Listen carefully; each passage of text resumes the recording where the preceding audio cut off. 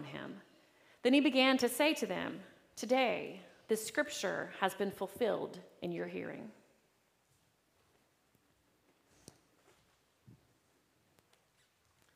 I invite you once again to take a hymnal, turning to hymn number 203.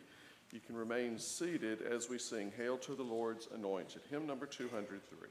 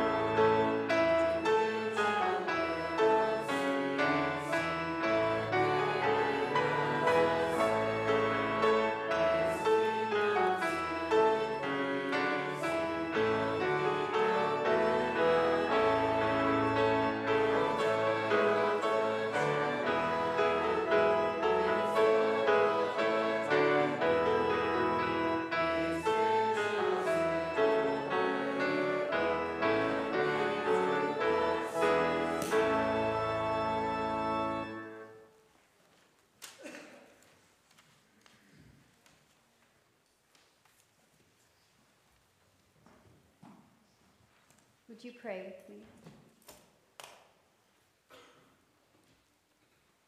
Gracious God, speak through me, O Lord, and if necessary, in spite of me, so that the written word and the spoken word leads us to the one true living word, Jesus Christ, our Lord. Amen. Our reading this morning comes from 1 Corinthians chapter 12, verses 12 through 31. Hear now the word of the Lord. For just as the body is one and has many members, and all the members of the body, though many, are one body, so it is with Christ. For the one Spirit we were all baptized into one body, Jews or Greeks, slaves or free, and we were all made to drink of one Spirit. Indeed, the body does not consist of one member, but of many. If the foot would say, "Because I am not a hand, I do not belong to the body," that would not make it any less part of the body. And if the ear would say, "Because I am not an eye, I do not belong to the body," that would not make it any less part of the body. If the whole body were an eye, where would the hearing be? If the whole body were hearing, where would the sense of smell be? But as it is, God arranged the members in the body, each one of them as he chose. If all were a single member, where would the body be? As it is, there are many members, yet one body. The eye cannot say to the hand, "I have no need for you," nor again to the head, to the feet, I have no need for you. On the contrary, the members of the body that seem to be weaker are indispensable. And those members of the body that we think less honorable, we clothe with greater honor. And our less respectable members are treated with greater respect, whereas our more respectable members do not need this. But God has so arranged the body, giving the greater honor to the inferior member, that there may be no dissension within the body, but the members may have the same care for one another. If one member suffers, all suffer together with it. If one member is honored, all rejoice together with it. Now you are the body of Christ, and individually members of it. And so God has appointed in the church first apostles, second prophets, third teachers, then deeds of power, then gifts of healing, forms of assistance, forms of leadership, various kinds of tongues. Are all apostles? Are all prophets? Are all teachers? Do all work powerful deeds? Do all possess gifts of healing? Do all speak in tongues? Do all interpret? But strive for the greater gifts, and I will show you still a more excellent way. And this is the word of God for the people of God. This is your wellness check. How is your health? How's your body? Are you staying active? Are you eating right? Are you keeping the blood pressure down? And this day and time, that one's a little hard. Are you being mindful of your rest? Is there a sense of pain or ache in your body? If so, rate that on a scale of 1 to 10. Are you breathing okay? Is there any congestion around? Our bodies are so intricately designed, so interconnected with so many different systems working together to keep us in a homeostasis. Each year, we as pastors take part in a Healthy You exam, checking in on our vitals, examining our overall health. Is there a small incentive of a gift card rebate? Of course there is. Is it mandatory for the conference? It is highly suggested. And if you do not turn your paperwork in, they will be contacting you. Because we know it's important to keep our bodies healthy, right? To make sure that all is working as it should be. And in our letter today, Paul reveals to the church in Corinth just how relatable a healthy church is to a healthy body. The church of Corinth, though try as it might, was not in the healthiest of situations as a church. They tried. I really hope and believe that they loved Jesus. But as we know all too well, humanity gets distracted and disoriented at times and loses sight of their vision as the mission and ministry of Christ's church. Some started to believe that their gifts and talents were more important than others in the church, thus giving them a higher value and status over others.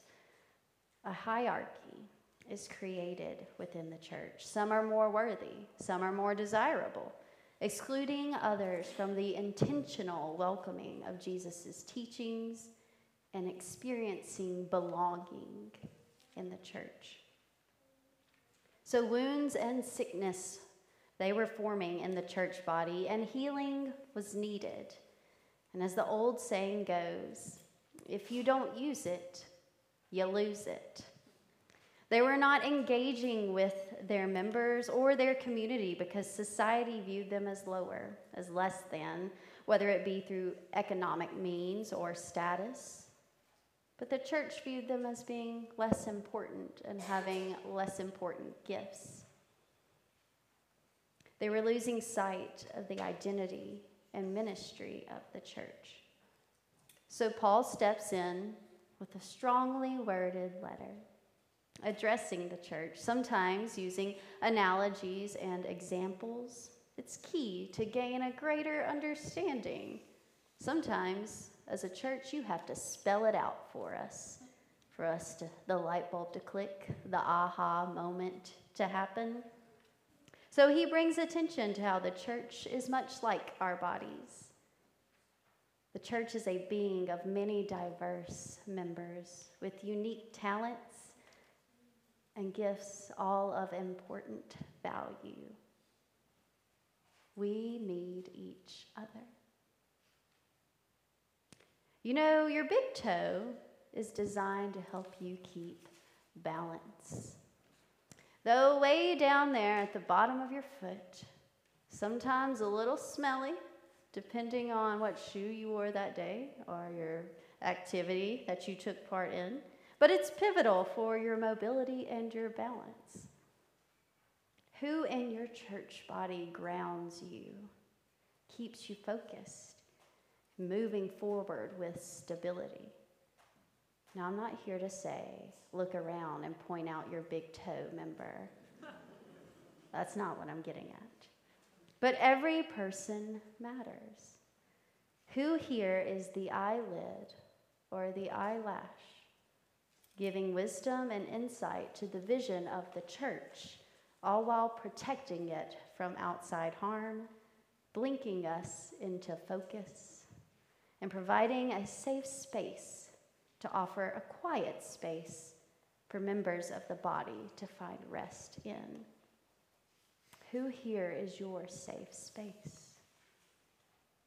And these are such small parts of our body that sometimes we take for granted just how important they are.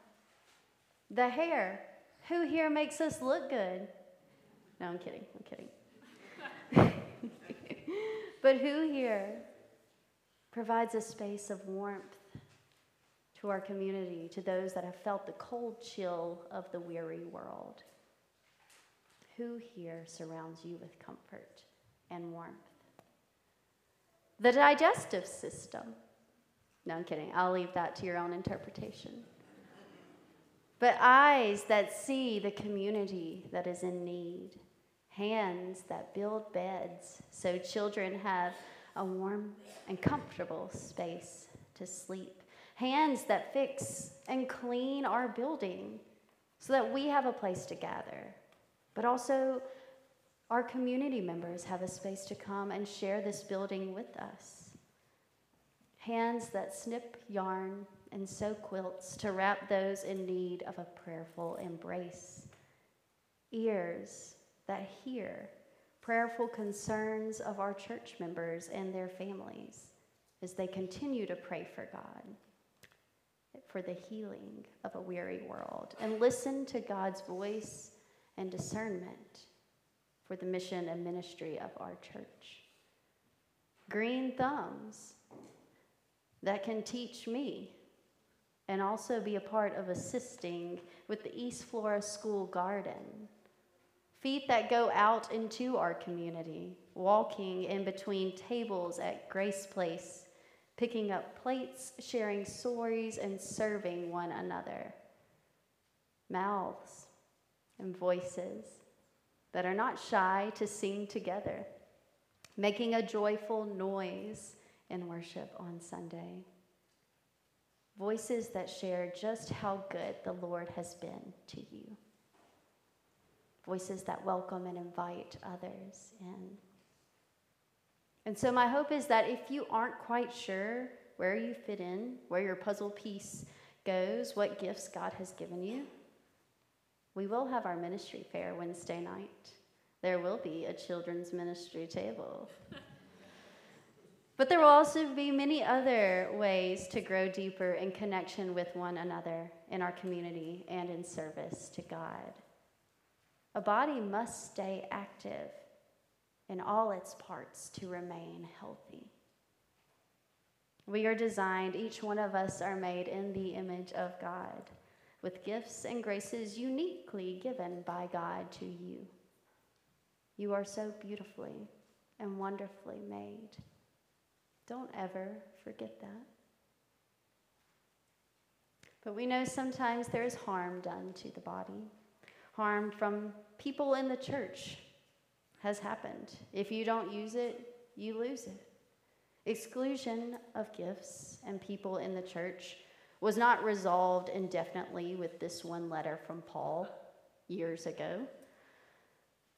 We've seen the harm of splintering and exclusion in the church still to this day. Sometimes there's a bit of pain that comes with healing in the body. As one member suffers, the entire body suffers.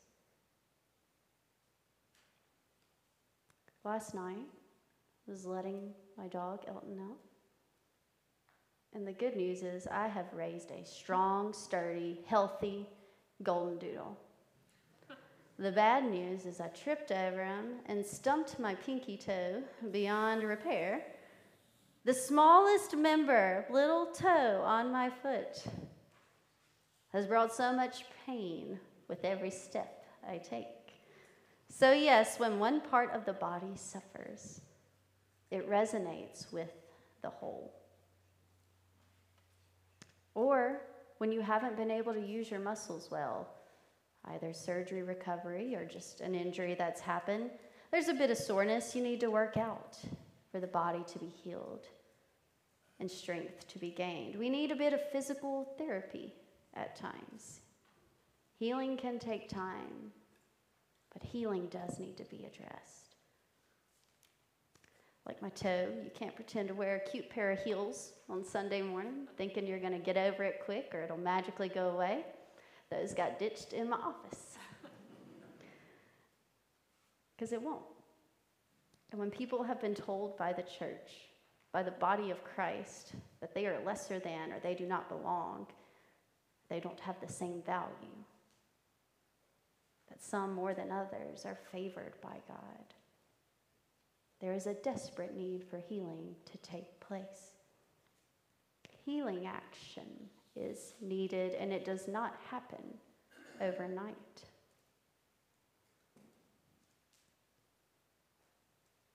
Sometimes healing can be even a little unorthodox, like preaching barefoot. Sometimes it happens through prayerful conversations with one another, through saying, I'm sorry, through promising to do better and living that out as the body of Christ. Because if we as a church hold true to the hope that Christ brings to our world, just as Jesus said from the Isaiah passage, that the scripture is fulfilled through him. He spent his ministry bringing good news to the poor, giving sight to the blind, releasing the captives, and freeing those who are oppressed. If this is our mission in the church, healing will happen. Reconciliation takes place. The body of Christ grows stronger through the Spirit. And each one of us, as we lift up and value each and every member here, as we look to seek and invite those who are excluded, growing in talents and gifts and graces and personalities, being whole and being healed through Jesus Christ, our Lord. And as Christ connects us all together, we find it true in Paul's words of the letter, when one member is honored, we all rejoice in that. And we know that through Christ, though suffering in the world will happen, it does not last. We rejoice in knowing that Christ has fulfilled the scripture. We rejoice in knowing that love wins. So how is our wellness check? Are we continuing to use the gifts and graces? Possibly even discovering new ones? Are we living into our call that all are welcome? Are we using our gifts and staying active in the life and the ministry of discipleship, growing in faith and serving in love? Are we striving to do all these things? Because when the body rejoices, we rejoice and celebrate that the image of God, the body of Christ, is for all. What is your puzzle piece? It is of great value to God, uniquely crafted in a way that only you can fit into the greater image. Your part matters to those surrounding you, interwoven and connected in support to one another. Thanks be to God for who you are individually and who God has called us to be as the body of Christ. And let us rejoice together as the body of Christ as we carry out the mission and ministry of the church to the weary world.